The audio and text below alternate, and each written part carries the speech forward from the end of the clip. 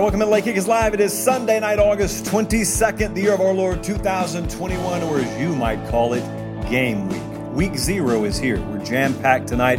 We've got a lot of places to go, so I'm not going to fill the show with 3 minutes of nonsense to start off. We've got SEC Scrimmage intel, second scrimmage in the books for a vast majority of programs around the SEC. It's now time for Week 1 prep for those programs, so I'm going to hit, too many to name, I'm going to hit a number of programs tonight. And some new contacts we made this week. I told you last week, our best source of information. Sure, it's nice to talk to coaches. Sure, it's lovely to talk to our team insiders. I mean, that's an invaluable resource. But when someone in the recruiting department, someone in the training department, someone on a coaching staff, let's say from an administrative level or let's say an analyst level, hops in the DMs and says, love the show. You're not at will to share this publicly, but I just wanted to inform you of something that's worth its weight in gold. Had a lot of that this week. Continue to welcome it, so thank you for that. With that said, I'm going to go across the nation. I'm going to give you several whispers and pieces of intel that we have had from fall camps. Again, as programs are either approaching or already wrapping up their second scrimmage. And after that, again, it's time to prep for your first opponent. I want to talk for a second with you tonight also about the big-time playoff contending programs, the expectation level 10 programs, your Bamas and Ohio States and Clemsons of the world, that you probably, if you just read preview magazines or your mind just works in reverse order where you remember last year, think may be invincible. And they're not. This year more so than the last several years, the top teams are not. I've equated it to redwoods standing out above the canopy that's maybe had the top shaved off of them to a certain degree. I think that is the top of college football this year. Everyone is within reach. Now, it's going to take a puncher's reach that's pretty wide, but everyone's within reach this year. I'm going to tell you exactly what I mean with each team one by one. And North Carolina is on the brink of something very special. Something happened earlier today that we were talking about a couple of weeks ago, and so we foretold that. Wasn't the hardest prediction in the world to nail. But I want to now circle back, given that this big-time commitment has happened, and I want to discuss North Carolina football with you, and not just in the framework of, ooh, you should be excited if you're a Tar Heel fan. The rest of college football should really be taking notes and really be paying attention because there's something that a lot of other mismanaged programs out there are doing that North Carolina's not even worried about doing. They're too busy worried about building a winner in Chapel Hill. So we'll get to that towards the end of the show. We've got a huge week coming up. On this very show, the Sunday show, next week, we'll be doing Ramen Noodle Express. Yes, it's that time again. If you don't know what it is, you will know this time next week. We'll be doing game previews. I will be revealing what we are going to call the Late Kick Renaissance Tour, kind of like a concert tour, because I'll be on the road every Saturday this fall. And so every Sunday night, I'm going to hand out not only our first pick on the Ramen Noodle Express, and that is our betting segment every week, but I'm going to be letting you know which city we're headed to the following week. So we'll be revealing that on the Sunday show too. Probably not the hardest thing to guess for week 1 as to where we'll be, but subsequent weeks, it could get a little tricky. And I wanted to also let you know there are a couple of other things imminent. By imminent, I mean any day now could be happening that we can't tell you yet. You'll know when they do happen, but we cannot tell you about them yet. So it's going to be really fun. So thank you so much for letting the show be what it is already. And now we're ready to make it sort of just mushroom cloud into the season and take off exponentially. So with that being said, let's dive into tonight's show. And I wanted to start in the SEC. SEC scrimmage intel. Several programs had their second and final scrimmage before the start of the season this past Saturday. If you're watching on Sunday, that is yesterday. I want to start at LSU, because there's something going on there that you need to take note of. Now, I know a lot of you have already formulated your opinion on what LSU is going to be in 2021 and maybe even beyond. Some that are of the more glass half empty variety have written Ed Orgeron off. They have already written the ending, in other words, of the Ed Orgeron chapter of LSU football. So if you are of that camp, you believe LSU is going to be terrible this year. They're going to vastly underexceed or underachieve relative to expectation again, and that staff will be out of there. Now, I don't have a problem if you think like that. I don't necessarily agree with it. I don't have a problem with that. But what I am telling you is if LSU fails this year, if this coaching staff ultimately is out the door, I don't think the reasons that it's going to happen have already occurred. See, a lot of people would lead you to believe because LSU was bad in 2020, it is set in motion this chain of events that is going to end in Ed Orgeron and this entire staff having the dump button hit on him, and there's nothing you can do about it at this point. It's already in motion. Well, that's nonsense. Okay, that's not the case. Now, I'm not telling you that it couldn't end up bad, but if it does, the reasons lie in the future. They don't lie in the past. And the reason I'm talking future past so much here is because when you start talking to folks on the ground in Baton Rouge, specifically about these last two scrimmages and really specifically about yesterday's scrimmage, here's the irony. The irony is if LSU fails, I think a lot of the reasons are in the future. But if they succeed and this staff overachieves relative to expectation, it gets LSU football right back on the tracks as a national contender in 2021, I think the impetus has already happened. And I think it's this freshman signing class. This was a minor miracle that's been overlooked, I think, nationally. LSU was a disaster in 2020. You know that much. But what you may have forgotten is they maintained the number 3 class in the country. And there was negative recruiting from all angles, and you didn't have to negative recruit. All you had to do is flip on the TV and say, look, you want to go play for that? Well, enough kids did. And so now we start to hear whispers and intel out of LSU's camp, and you've had a lot of guys banged up. Obviously, the quarterback position has gotten a lot of the national spotlight, and Garrett Nussmeier, true freshman, has stepped up and now been a very adequate quarterback, too, that they can feel comfortable putting that label on. But it doesn't stop there. It only starts there. There is a laundry list of names of true freshmen who not only are filling the 2 deep for LSU, they're going to play, and they're going to play a lot this year. And if you follow LSU football, this list of names, I want you to think about where LSU would be without these guys. Mason Smith is going to be a heavy rotation guy in their interior defensive line rotation. Brian Thomas and Malik Neighbors are going to be mainstays in the wide receiver rotation, if not in week 1, then easily at the midpoint of the season. Right now, you have got a banged-up situation at a bunch of positions, running back chief among them. John Emery has not been able to do at all in camp what they want him to be able to do. Now, the hope is he's going to be healthy eventually. The ground game is pivotal. Everything about LSU's offense this year stems from an effective ground game.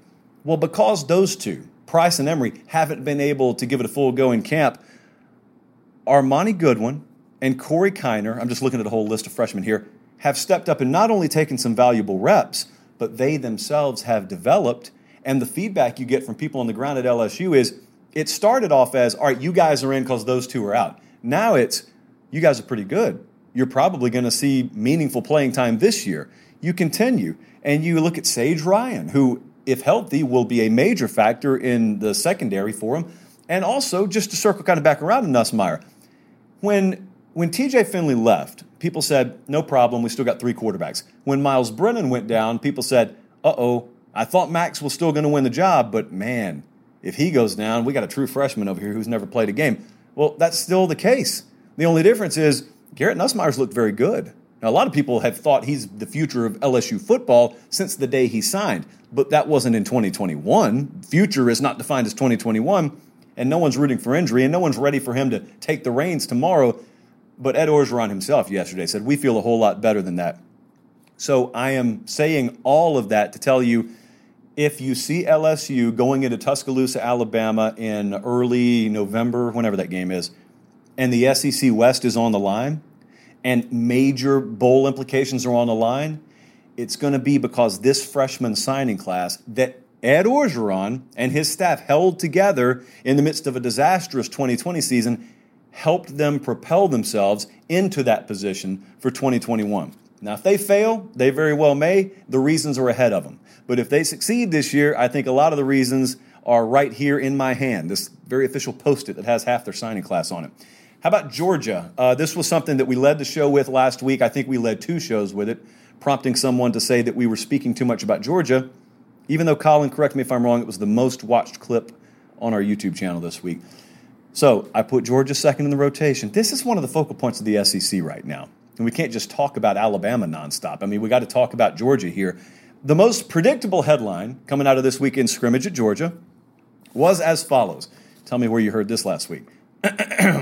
Offense much improved. Well, congratulations there. Georgia has that in common with about 98% of college football programs that have had their second scrimmage now. But that was very, very predictable. Here's what the most important sentence I heard was coming out of Georgia Scrimmage this weekend. It was from Jake Rowe over on Dogs 24/7. This is his Scrimmage intel. Go pay for the rest, but this is the freebie I'm going to give you. I'm told that Cedric Van Pran, that is the probable starter at center, given the absence of Warren Erickson, had a really good day, especially in the run game. In fact, the entire offensive line got the better of the defensive line in the run game for most of the scrimmage. That's no small sentence I just gave you there. One of the chief concerns around Athens has been the effectiveness of this offensive line, specifically on the interior, and really specifically because of the challenge they have awaiting them in week 1. Well, it just so happens one of the most comparable defensive fronts to Clemson in America is Georgia. So they do get the benefit of seeing that every day in practice. I got to be honest with you, that's not a sentence I expected to hear. What I expected to hear was they probably arranged that scrimmage to where the offense got a little confidence about itself. I did not expect to be told that, hey, offensive line one-on-one now in a lot of these cases got the best of that defensive line in the run game. The second thing is the wide receiver health. Now, we understand who they will and won't be without. I'm going to address that in a second because there's some confusion out there. But there's a question mark around several more guys. So Jermaine Burton, we spoke about him at length Thursday. And I told you the thought is they're going to get him back this weekend. Now, that is an integral piece of this passing game. They got to have him. They got to have Kyrus Jackson. Well, Burton scrimmaged yesterday, so he's good to go. That's very good news. Kyrus Jackson was dressed out, non-contact, but the word from Athens is he will be good to go. He's on track to be able to do everything they need him to do for a game week. But Kirby Smart did speak about the injury situation at Georgia, and I had a lot of you in my inbox, given that we've been very adamant that Darnell Washington and Tyke Smith are going to miss the Clemson game.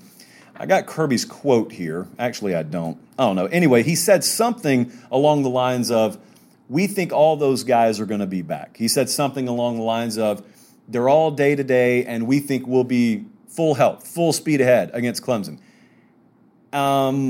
You asked my opinion, I'm telling you, no, I don't think Darnell Washington's playing against Clemson. No, I don't think Tyke Smith is playing against Clemson. However, the other names we just mentioned, I do think there's a very good chance those guys do. And Georgia can beat Clemson with that rotation on the field. So that's the latest out of Athens. Now we shoot over on I-20. Let's take it about 2.5 hours. Let's go to Tuscaloosa, Alabama. We need to talk about a freshman wide receiver. If we had frozen ourselves in a cryogenic chamber after the spring game, and then we unfroze ourselves today, and we said, hey, we're going to be talking about a freshman wide receiver on the show tonight, we would have thought Agiye Hall, right? And he's not had a bad fall camp. But that's not the freshman wide receiver that's been the biggest standout. I talked to several people who were at this scrimmage yesterday, and what I always like to do is I don't tell other people I have spoken to their friends or other people who were at the scrimmage, because what I want is independent feedback. And so I'll ask, who stood out? And there were a variety of other names behind number one, but the number one name off of everyone's lips who were at the scrimmage yesterday, JoJo Earle.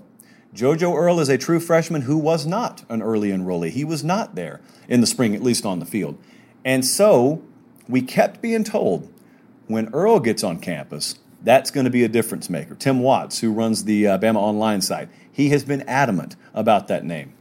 Now, the problem with Watts is he's adamant about a lot of stuff that's ridiculous. And so I have to really have a fine filter on what he tells me. But, man, he's been adamant about JoJo Earle. And I think he has been right in this case.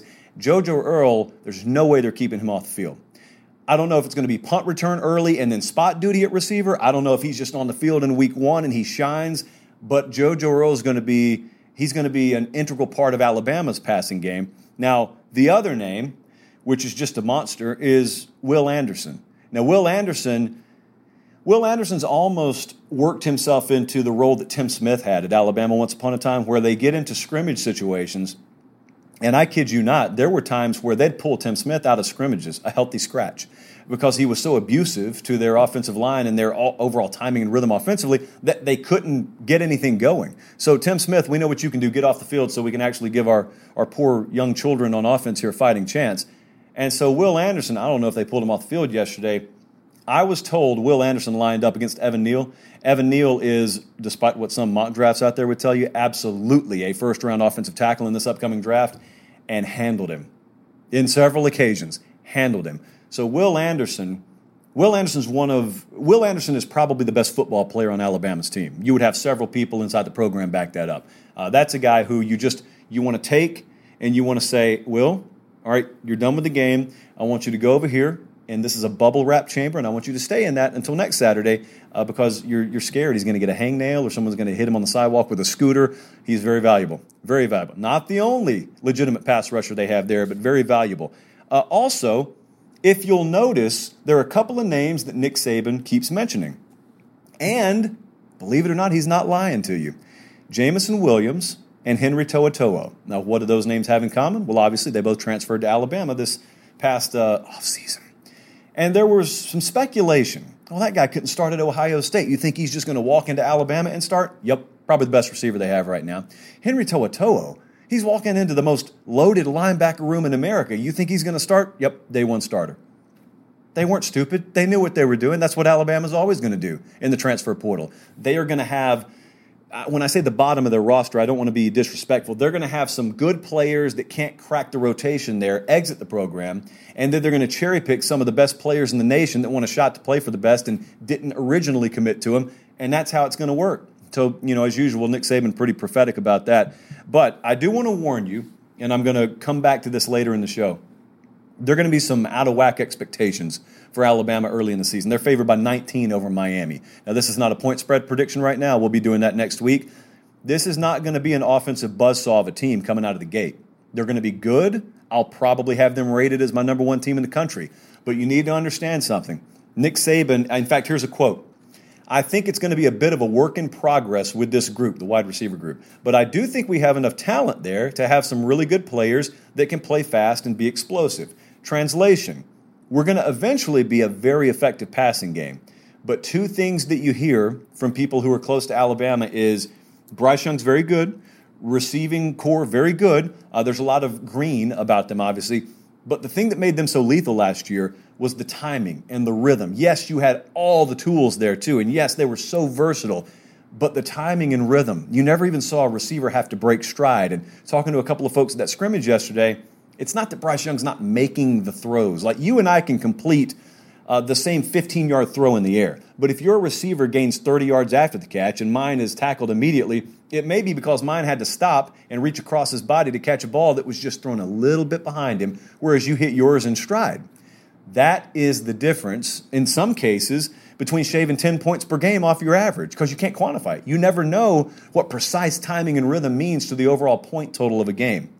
And I'm telling you that to tell you, if you don't see them carve through Miami like a knife through hot butter in week one, don't go out sounding alarm bells. They're going to be good, but it's not going to be like that right off the bat. It's not like they just reload. I know that's a popular talking point, but in reality, you don't reload and continue on the path that they were on last year. So it'll take some time. They'll be pretty good, though. I think Bama will be pretty good. And lastly, in the SEC, I wanted to talk about Arkansas for a second. Bruce Hornsby is one of my favorite musicians of all time. No relation here that I know of, but Malik Hornsby is an interesting name to watch at Arkansas. He had a huge scrimmage yesterday, so he had big numbers, but scrimmages can lie to you sometimes. So I'm not even making these statements just correlated with this scrimmage. This is a former guy who was a top 100 player per the 24/7 Sports player rankings. Not five-star quite, but he was the number 5 overall dual-threat quarterback. KJ Hill is the starter for them, and that's not in question. But if you listen to Sam Pittman and you listen to people close to Arkansas talk about Malik Hornsby, I very strongly believe there's going to come a time, maybe early in the season, where they have design packages for him. That's always popular to say. But I mean really part of their game plan. I don't mean if things go sideways and they can't move the ball, let's throw him in there and see if he can do something. I don't mean in garbage time. I mean competitive game. We decided we were going to do this. It's part of our game plan. We're throwing him out there. He is electric. He can fly. He is not a precision passer right now. Got a big arm, but he's not a precision passer right now. But he can give them such a different element that I think Arkansas can use to help them win football games. And the other thing that you need to know about Arkansas is this is a criminally underrated team right now. Everyone has got them discounted, maybe because they just don't know how to properly interpret how good the team is, but mainly it's because they look at the schedule. And the schedule is insane, but you don't rate a team's effectiveness and you don't rate a team's power based off the schedule. Because the fact of the matter is, if I gave them Coastal Carolina's schedule, they would be favored in all 12 games, and all of a sudden people would take them seriously. Arkansas has got an exceptional culture. They love the internal dynamic right there. Sam Pittman is a guy everyone wants to play for. He has got a locker room that'll go over the cliff for him. And I want to tell you, I know the point spreads may lie to you and say otherwise, that Texas game in week 2 and when they play Texas A&M in Dallas in week 4, those are going to be knife fights. There'll be dogs in both of them. Those will be knife fights. And there's a lot of confidence that they can not only win one of those, but win both of them.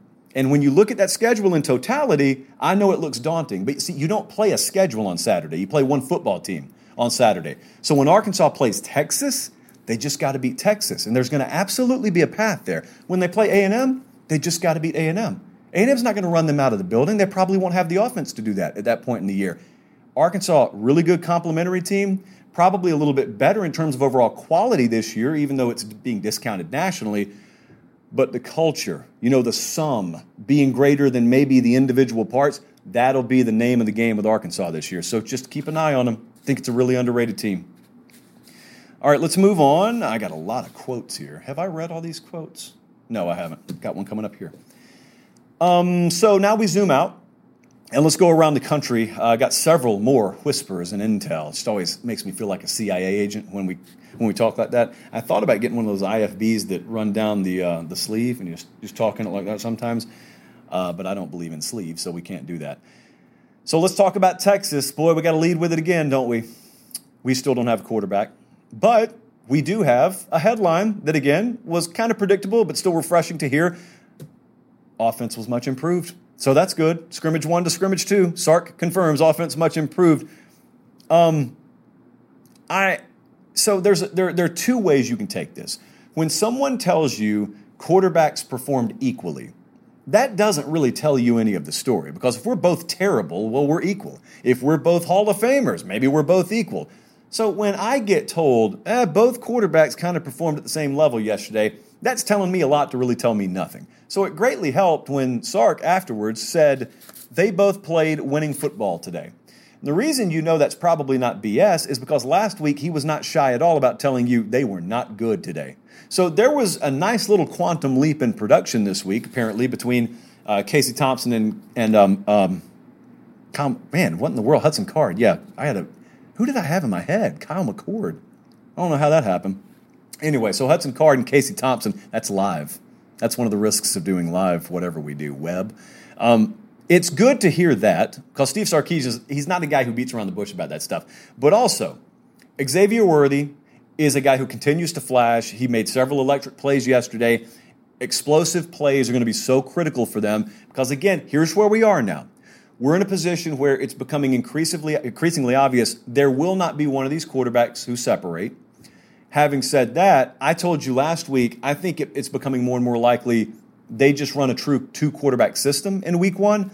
They asked Sark about it yesterday, and he didn't discount that it's a possibility, but he also didn't confirm he was going to do it. But what he did do is he tipped his hand fairly well. He said, well, in an ideal world, we're picking a guy. Now, we haven't decided on that yet, but in an ideal world, we're picking a guy. Which probably means they're not going to go into that game thinking 50-50. They're not going to go into that game thinking, all right, first 2 drives for one, second 2 drives for the other. I think they're going to roll with a guy. Who's it going to be? I don't know who that's going to be yet. I know Card, who I just remember the name of, took a majority of the first-team reps this week. By the way, that B-roll with Sark walking around with Bevo is classic, and shooting that cannon, that's great. So it's a very important week, just like last week, of Texas practice. But Xavier Worthy, regardless of who wins this job, going to be a big facet of this offense this year. Now I want to go to Oklahoma, and I was talking to someone really close to the program today for a little while, and I wanted to kind of build off of, or maybe even shoot down, some of the nasty narrative word that's out there about Oklahoma right now. If people don't buy into Oklahoma, usually it sounds something like this. I'm not buying into Oklahoma.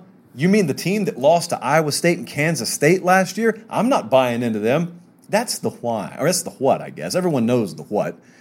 You got to get closer. You got to pull out your magnifying glass every now and then and tell me the why. Why did they? Well, when you zoom in to Oklahoma's season last year, especially when they lost those games earlier in the year, they didn't have Ramondre Stevenson. They didn't have a ground game they could rely on. They couldn't put teams away. That's what they couldn't rely on. And so has that changed this year? Well, yes, in a big way, it's changed. And anytime you talk to someone, as I did earlier today, that's kind of close to the program, man, they all want to talk about several names. They want to talk about Eric Gray, but they want to talk about Kennedy Brooks, who's back this year. Trey Bradford, the LSU transfer. I mean, those are three dependable names in the backfield at the tailback position. You have right there, just in that one sentence, you have rectified a major problem you had early in the year last year. Now, does that mean that you're incapable of losing some games this year? Of course not. You can still lose games, but it won't be an apples-to-apples comparison. It won't be for the same reasons you lost them last year. Now, there will be some lazy analysis out there of people who say, I don't like them this year because they lost those games. And when they lose one, if they do this year, they'll say, I told you, I knew it. You didn't know anything. You didn't know anything more than the person who wins the lottery knew what the numbers were going to be. It's just someone had to be right. And so that person ended up being right. That, though, the running back depth that they have, they are very happy with. And also, and this is no mystery, the defensive depth. And this is a situation where, like I've mentioned a few times, Clayton Smith is a name I keep bringing up. That's a guy who is going to play big-time football for them eventually, but he doesn't have to play as a true freshman. And he doesn't have to play because he's got 2 or 3 names in front of him. That was not the case a few years ago, pre-Alex Grinch. That was not the case. They would have to put kids out on the field, probably as a freshman, who were ill-equipped from a fundamental and technician standpoint to play winning football. And as a result, you saw guys really talented get put in a blender on Saturday afternoons. You won't see that this year. It doesn't make them immune from losing, but you're going to have to play at a really high level, and it's not going to be because you put them on skates physically that you beat them this year. Now I want to go to Penn State. Haven't talked about the Nittany Lions in a couple of weeks. I was also talking to someone close to them today, and this is close to being a really good team. The person I talked to was not Jesse, by the way, even though he is on the other end of this broadcast right now. Bravely, and I mean bravely, executing the show through a hurricane. We have a Florida crew, and we have a Connecticut crew. The Florida crew has not dealt with a hurricane yet. Our Connecticut crew is working through a hurricane tonight, so we really appreciate that. We'll probably send them T-shirts, personalized T-shirts. But Penn State's so close to being a really good program. They're a good program. Penn State's so close to being a really good team this year. There's a lot to like. When you look at them, you see so many areas that you want to bookmark and saying, well, that's a strength. That's a relative strength. They're pretty good there. And you keep looking and you keep saying, all right, let me find the weaknesses. And there are some relative weaknesses, but it's so obvious that it comes down to one thing.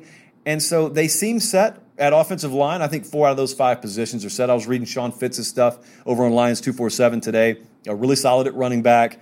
They got 2 potential standouts at receiver. Now, Jahan Dotson, that you already know about. Parker Washington is a name you should know about, but maybe you don't because you didn't watch last year.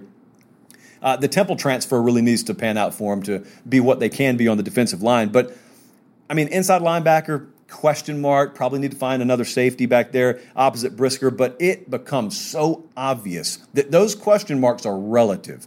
Most teams would love to have just those question marks. Sean Clifford, that's where the premium is at quarterback. So it's the most obvious thing, but it's so the biggest thing here. When they brought in Mike Yurcich, everyone thought to themselves, what kind of marriage is this? Sean Clifford at quarterback, Yurcich offensive coordinator. And the hope, I think people almost want to speak it into existence, is his skill set fits a lot better with what Yurcich wants to do. We've got good running backs. We'll have a good enough offensive line. We've got a couple of complementary pieces at wide receiver. I didn't even mention tight end. They love what they are at tight end. But it doesn't really matter if you get average quarterback play. And so whatever it takes to take Sean Clifford's game to the next level, you just got to hope and pray that Mike Yurcich is the guy to pull that out of him. Because if he can, and if you all of a sudden get elevated quarterback play there, this is a good enough team to beat Wisconsin. This is a good enough team to beat Auburn. This is a good enough team to beat Indiana. This is the part where I try and recite Penn State's schedule off the top of my head. I know eventually the Buckeyes are coming. That's what I know. And it's a road trip to Columbus. But the thing about it is, you don't have to go undefeated in this game, especially this year. Like you can make some special things happen. There it is. They got a game at Iowa.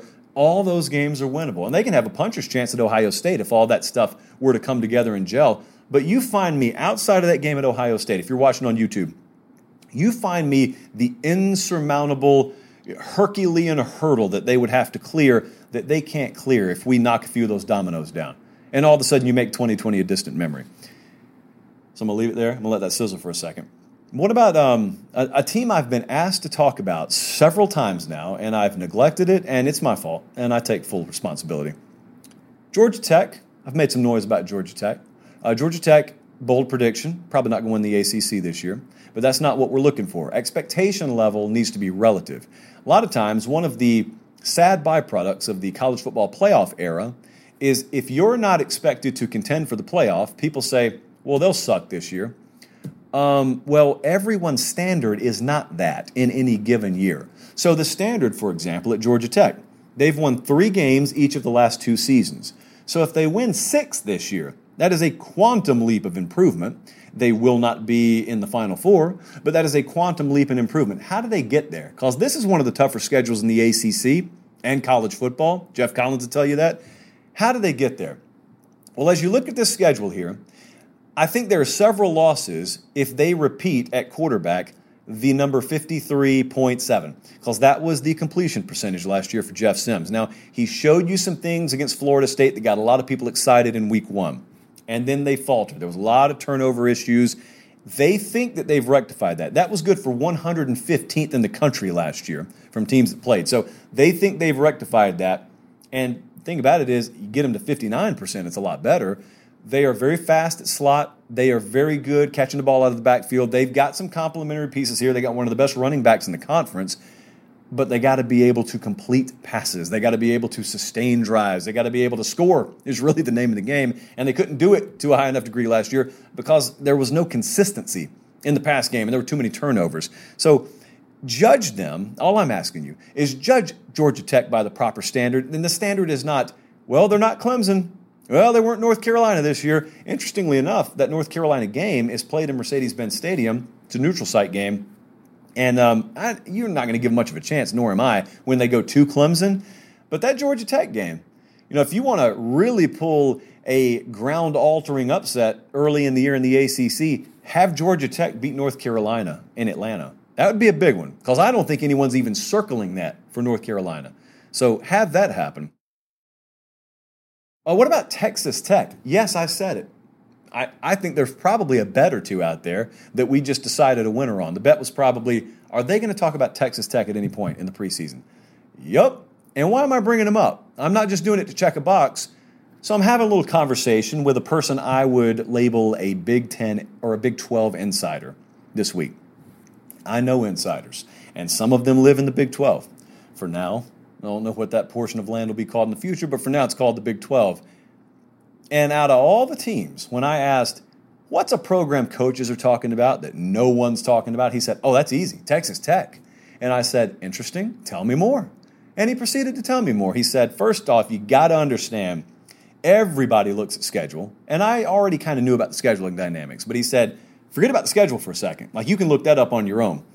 Do you understand that they went and got transfers from 10 different FBS programs over the offseason, excuse me, almost said the O word, over the period of time that resides between spring ball and the start of the regular season? That period of time, they went and got 10. Well, they got guys from 10 different programs. One of them is Tyler Shuck, who was the starting quarterback at Oregon last year. So they will at the very least have experience at quarterback, but it's the size at what you would call the skill positions. It's the size there that has a lot of defensive staffs out there worried. See, a lot of those staffs, they don't get so scared anymore about the speedy wide receiver because they feel like, a lot of them run those stack defenses where they feel like you can run around all day. We'll do to you what Barry Odom did in the SEC last year to everyone not named Bama, essentially.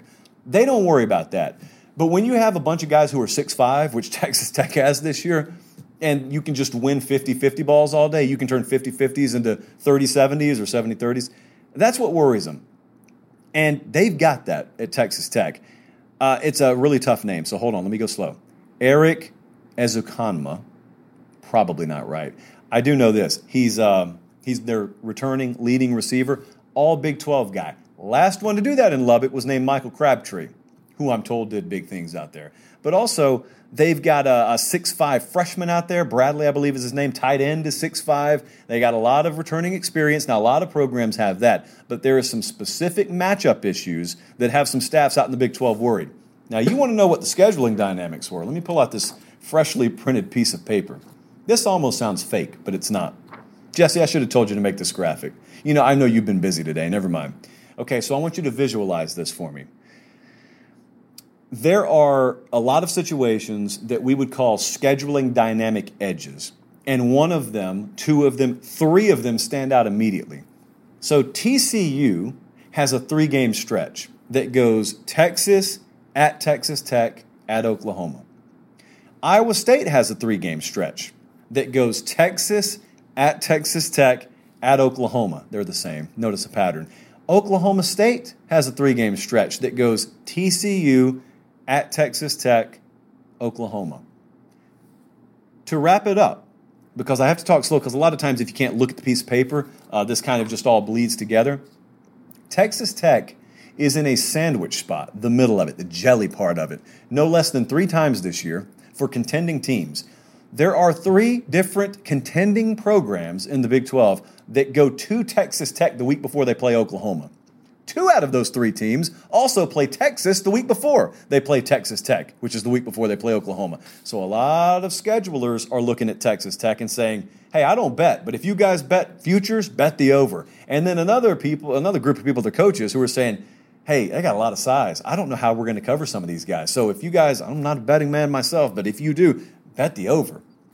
So I may just bet the team total over for Texas Tech. So those are some camp intel and whispers from elsewhere around the country. Okay, now I want to bring hope to America. Not in a political sense. I'm not running for president this cycle. 2028, maybe. Not 2024. But I do want to bring hope to America nonetheless. I may run for commissioner in 2024, but not president quite yet. There's some things I want to do in my personal life before then. But I do want to bring hope to you in this way. A lot of you have been lied to, and you've been led to believe that this is a sport now built for the very few at the expense of the very many. And if you're not named Alabama or Ohio State or Clemson, there is no seat for you at the playoff table. Now, we don't really believe in college football playoff segments here much at all, and especially in the preseason. But the entire context of this is quit worrying about the playoff. And if you are worried about the playoff, you need to look at it from a more access-oriented lens, because I think there's room for several programs this year. But to have that, you have to have vulnerability, which means the big boys have to have some mortality about themselves, and I think they have it this year. Now, what I'm about to say is going to sound extremely negative to some programs that aren't used to hearing negativity. It's not. What I am doing is I'm saying if you were to clip Ohio State, if you were to get Clemson or Bama or Georgia, Oklahoma, this is how it would happen. And this is more realistic than it may seem. So let's start with Ohio State. Now, this is one we've talked about a lot, so I'm not going to spend a lot of time on this one. I think that you're going to have to see it before you believe it. But even this week 1 situation where they go to Minnesota, it's just not an easy spot. Week 2 against Oregon's one that everyone's going to be paying attention to. But there is really no Ohio State fan that's going to look at the Minnesota game and say, I'm worried we lose that. A lot of Ohio State fans have privately confided in me, I'm a little bit worried about it. But what they expect, even the ones who are worried, is we're going to start off early. It's going to be really rocky. It's going to be terrible, but we'll pull away and we'll win like 38-20 at the end. But you never know until you know.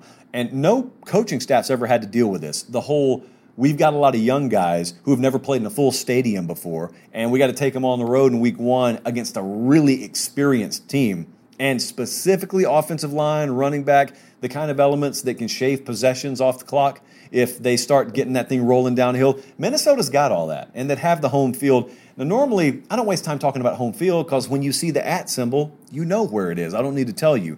I think it's undervalued here.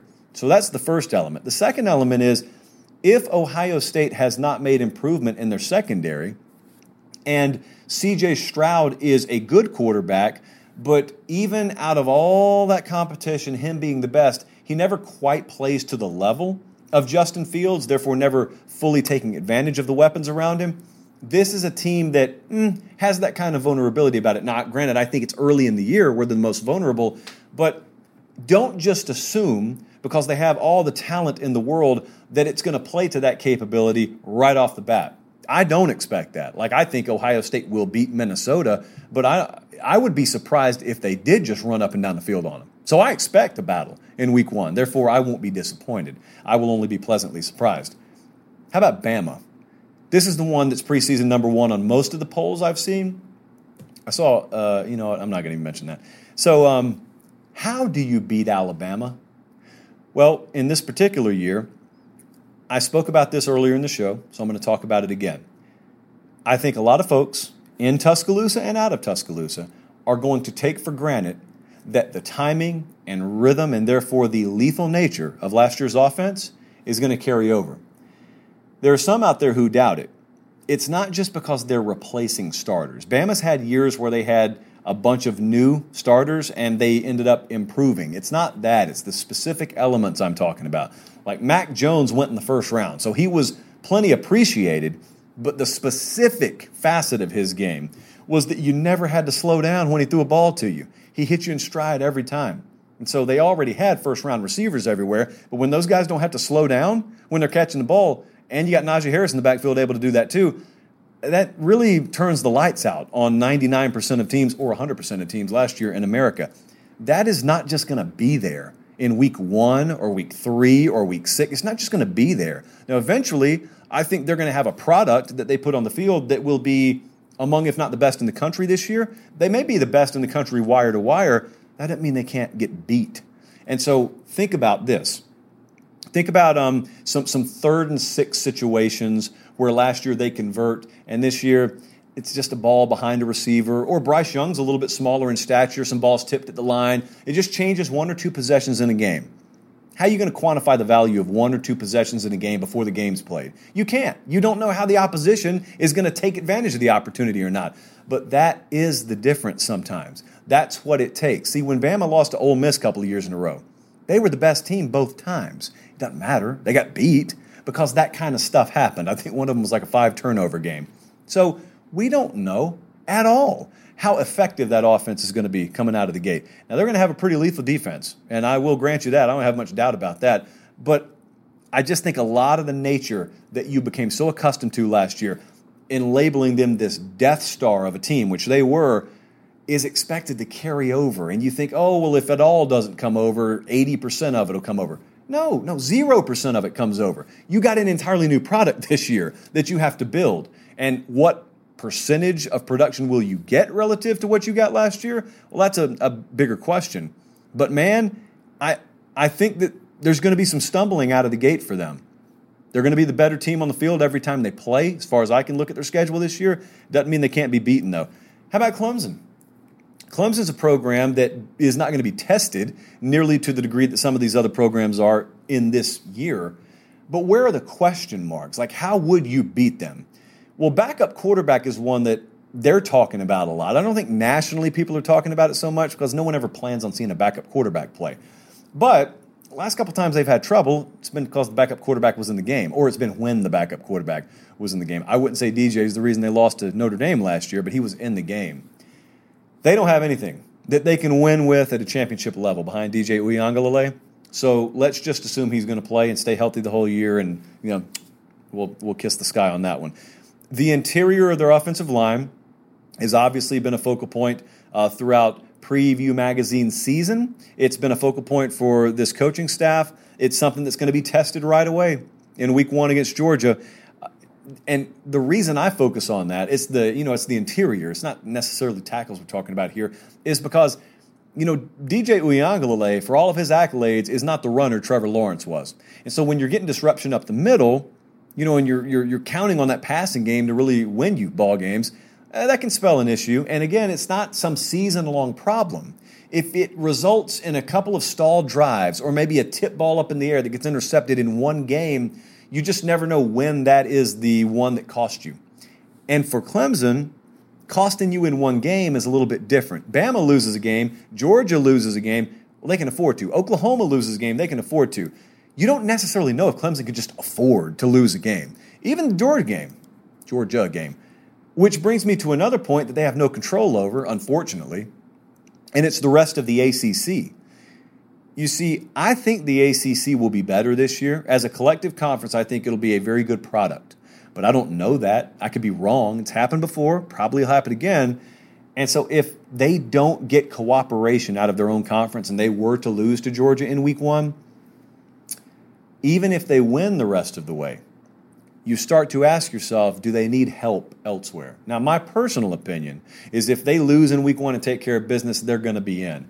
But it's not a slam dunk. So that's an element they don't even have control over. The control they have is win the game, win all the games they play. But I do think, yes, offensive line in particular, that's an area they can be had. And, here's another fun thing to watch. Another fun thing to watch is when they came out of that game against Ohio State last year, Brent Venables was on record, Dabo was on record as saying, we really are disappointed that we were not physical. We just weren't physical enough at the line of scrimmage.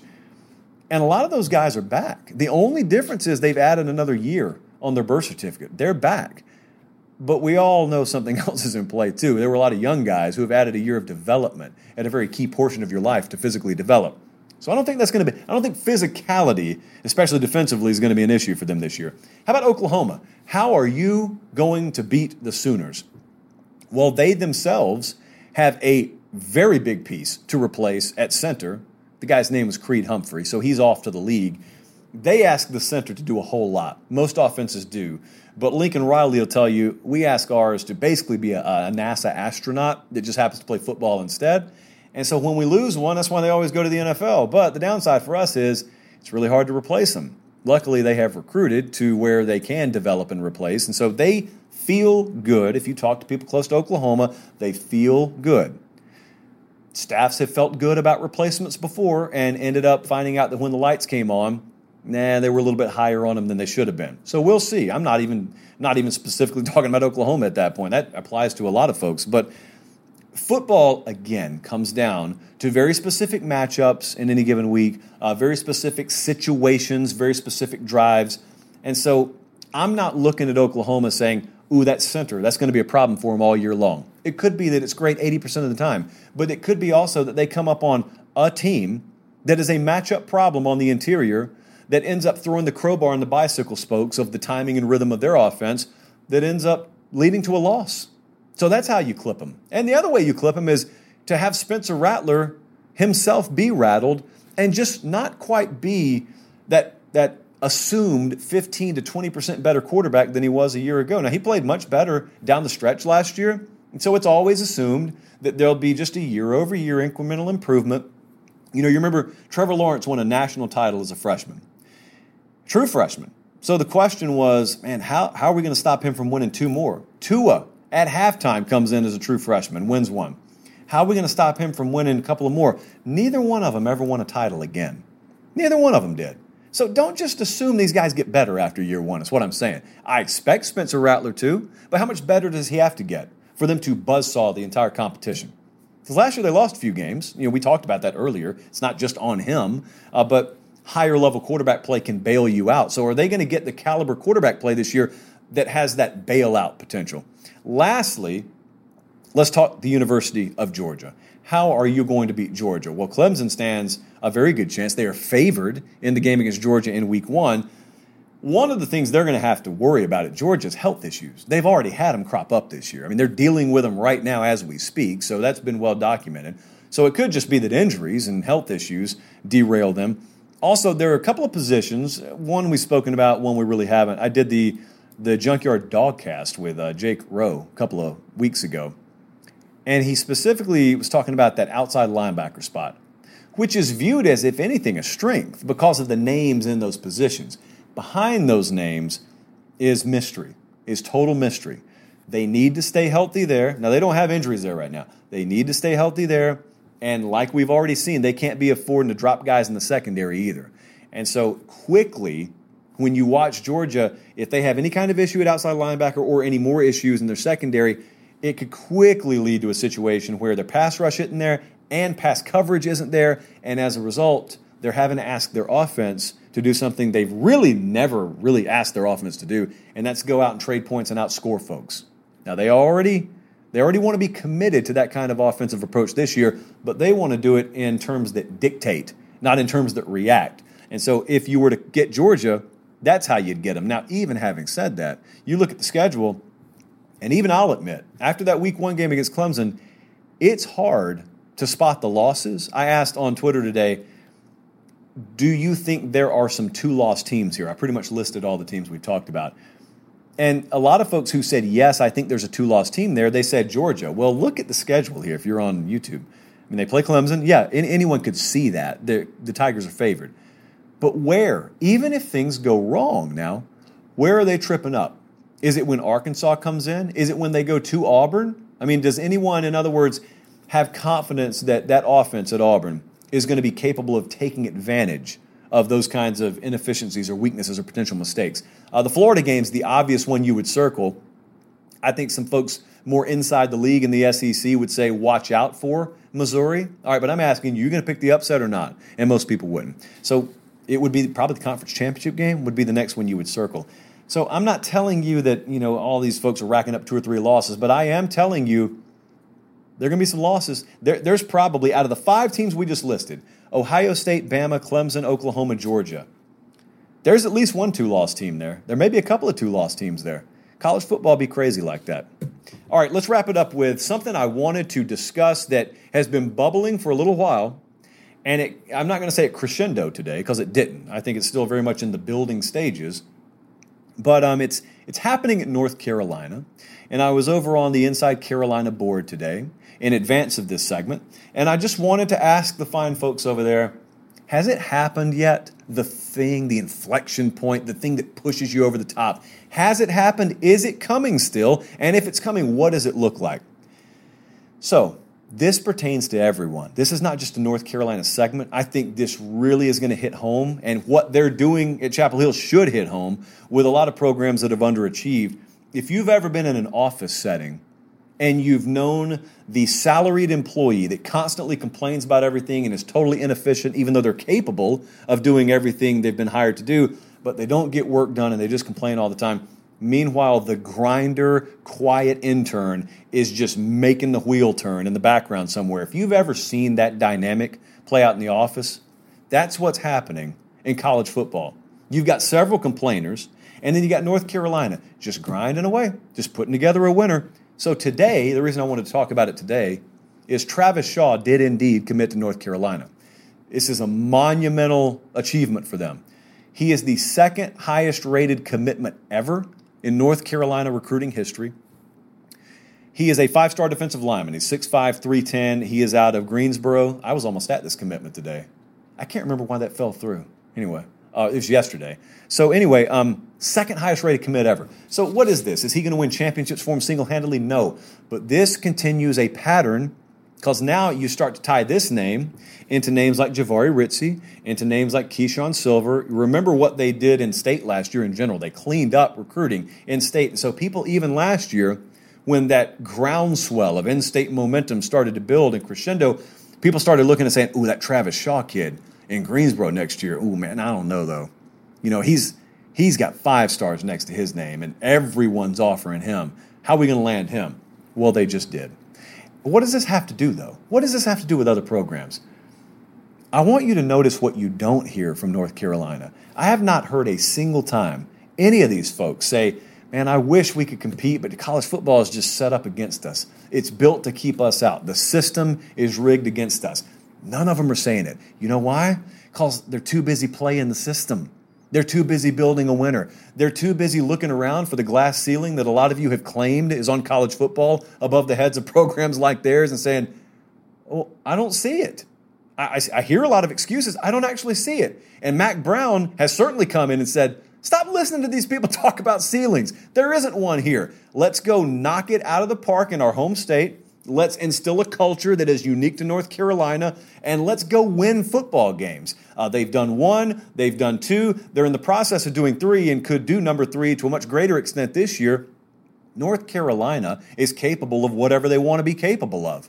The only thing that has stopped them and many other programs in the past is just not believing you can do it and not getting the right mixture of people in there. So not only do they have the staff, not only are they recruiting with their hair on fire, not only do they have quarterbacks solved now with Howell and in the future with Drake May, which don't discount that at all, even though I listed it like 4th, not only have they done all that, not only do they have an incredible culture, players want to go there now. Coaches, administrative types, graphic artists want to go there now. And so they've invested. And they've got investment from the right places. There are no 14 different agendas at North Carolina. Everyone understands what the deal is. Everyone's on the train. It's moving the same direction. And it's ridiculous when you look at them accomplish it. And they're doing it with a coach that a lot of people kind of scoffed at when he was hired. And then you look at all the millions that some other programs spend and the vastly superior resource pool that a lot of other programs have at logos and brands that have much longer represented college football tradition and dominance than that North Carolina logo has, and they can't get it done, and North Carolina is. Now, you want to tell me the determining factor is separation in this sport? You want to tell me the determining factor is, well, the college football playoff has just created this gulf? No, it hasn't. Either that or North Carolina is the best group of bridge builders in the world. I don't think they just built a bridge over a canyon. I think they got to it and said, well, this is a ditch. Hold on, hold my stuff, and I'll hop over, and then toss it to me, and then you hop over, and then we'll all hop over, and all of a sudden we're over here with the winners. So that leads me to this point. This is a huge season for them. You could be in the process of watching a program join that Tier 2 or Tier 1 club. They're not there right now. They are not there yet. One of the things I love about the Inside Carolina board is when I go over there, no one calls me the names that some of these other boards do in my DMs. But secondly, they're brutally realistic about where they are. And so I went over there today and I said, what's the inflection point? In other words, if you make it to the mountaintop, if you win an ACC championship in the near future, is the reason it happens already in the house? Has it already occurred? Or is it in the future? And what's that inflection point going to be? I think the consensus amongst Carolina fans is, well, we have not gotten that landmark win. Now, they almost beat Clemson a couple of years ago. But even if they did that, it would have been ahead of schedule. But if they go to South Bend this year, for example, and they were to beat Notre Dame, they had trouble with them last year. If they beat Notre Dame this year on the road, depending on what the Irish are at that point, that could be it. But I think we all know what ultimately this is leading to. Because as long as Clemson is what they are, you're just running your head into a brick wall until you top them. And to top them, in a lot of cases, you got to outscore them, but you also have to have waves of defensive linemen. And they did not have that last year, and they are building towards having that now. They would tell you, that coaching staff would tell you, got about 8 or 9 defensive linemen that we feel like we can play winning football with at this point. Now, if they keep recruiting the way they are, they're going to end up recruiting over some guys. That's not a bad thing. That's a very good thing. But I want you to pay attention to what's happening at North Carolina and the process and the formula that's in place. And then I want to rhetorically ask you, what stops a dozen other programs from doing that? Have they found a magic ingredient? Does Mac Brown have a cheat code on college football? Or did they just understand there are no real shortcuts, but there's a way to do this a lot quicker maybe than people think is possible at North Carolina? They're in the process of doing it. And you know what else they did? They also walked in and they looked around and they said, where is Miami? Anybody seen Florida State? So who's going to take this number 2 chair? Now, that's not their ultimate goal, but the number 2 chair in the ACC was wide open when Mac Brown got here. And he said, well, that number 2 chair is not 10 miles away. It's right over there. So, God, why don't we go sit in the number 2 chair while we figure out how to get in the King's chair? Let's go sit in the number 2 chair. They're there. They're already there. And so it's college football. Things change year to year, but they're there right now. So the next step is you got to find a way to beat Clemson. That's the next step. Is that going to happen this year? I don't know. They don't play in the regular season. But what I'm saying is you're watching a program that is very much on a climb, and they don't perceive that ceiling to be on them the way that some of these programs do. And they don't have that woe is me mentality. They think everything is possible over there. And since they think that, here's the added bonus. Everything is possible over there. You actually can win a national championship, as it turns out, at North Carolina. All right, that's a good show tonight. We almost went an hour.